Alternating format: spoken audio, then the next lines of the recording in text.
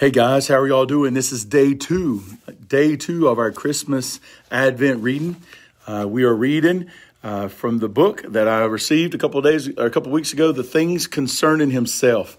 If you go to our Deep and Wide Student Ministry page, you'll find that Snowbird, the writer of this book, he works there at Snowbird. They have even made this book free to you. You can print off your own copy.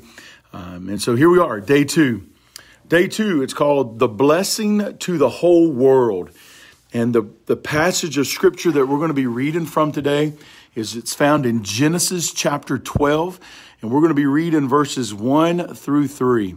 Genesis chapter 12, verses 1 through 3. Now the Lord said to Abram, "Go forth from your country and from your relatives and from your father's house to the land which I will show you. And I will make you a great nation, and I will bless you, and I will make your name great. And so you shall be a blessing. And I will bless those who bless you, and the one who curses you I will curse. And in you all the families of the earth shall be blessed." And that's our scripture reading in Genesis 12, verses 1 through 3 of day 2. And now we'll read the book. The book says this, the cosmic gospel. "Joy to the world, the Lord is come. Let earth receive her King." I love the song, Joy to the World. It is so good because in it we get to sing about a salvation that God has for the whole world. Not only that, but in the third verse, Isaac Watts tells us that what Jesus is doing has enormous cosmic implications. He is reversing the curse. This is awesome. If you are not if you are not on a Bible plan when you read through the whole Bible every year, then you need to be. And when you read through the Bible, you need not allow yourself to become numb to some of your favorite Bible stories like Father Abraham. Sure, we know that many sons had Father Abraham.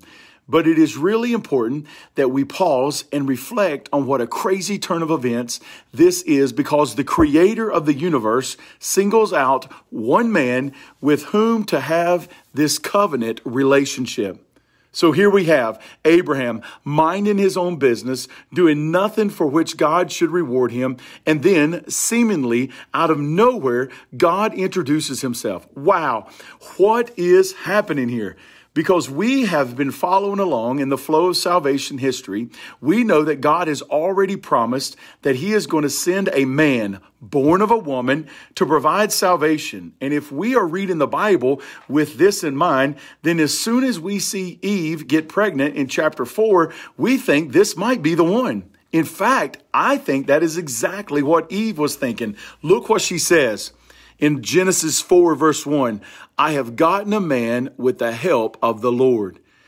It's possible she was thinking that this was the one that God promised, but Cain turned out to be the opposite of Messiah, and that didn't work out. Then time goes by and people forget the Lord over and over. Finally, we get to Abraham, and God chooses him to establish a covenant. Covenants, testaments, and promises. When we say that God is establishing a covenant relationship with Abraham, he's actually still called Abram at this point. But you know who we're talking about. What we mean is that God is making a promise to him that he is going to fulfill. This moment provides a hinge in all of human history. Notice that. The immaterial, all-powerful Creator God is initiating a personal relationship with a sinful human being. Everything that comes after this, aka history, needs to be seen in the light of this singular event found in Genesis 12. So what exactly is God promising Abraham at this point? Let's look at the deeds. "Make a great nation from you," was said in the scripture. "Bless you, make your name great. You will be a blessing. Bless those who bless you, curse those who curse you, and bless all the families of the earth through you." As we look at these, we realize that this is a pretty sweet gig. This is compounded even more when we remember that at this point, Abraham is 75 years old and he doesn't have any kids. The first 6 of these promises are really straightforward.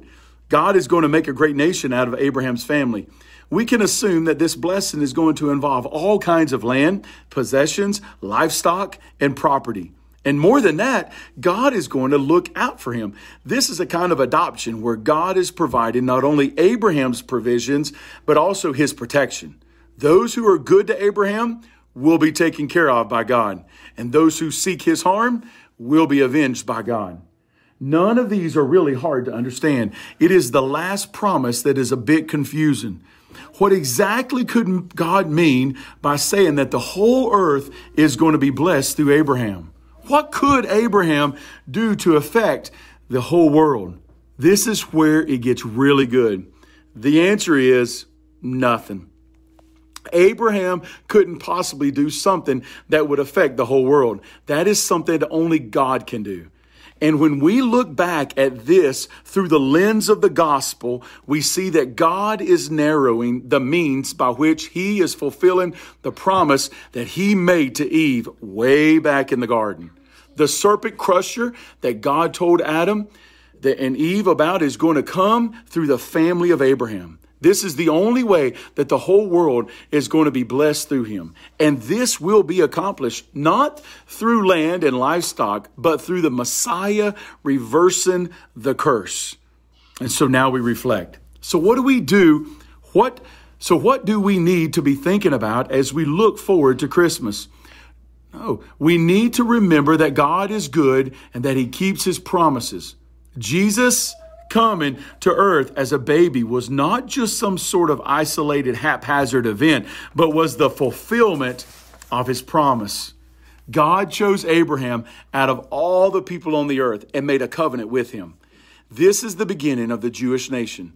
But notice that from the beginning, God did not just intend to bring salvation to the Jews, but also through the Jewish people. What an amazing promise. Not only do we see the promise that God made to Adam and Eve, narrowing through Abraham and his descendants, but also expanding to include the Gentiles. Praise God, then, in giving this blessing to Abraham, he also promised to bless us. So there we go.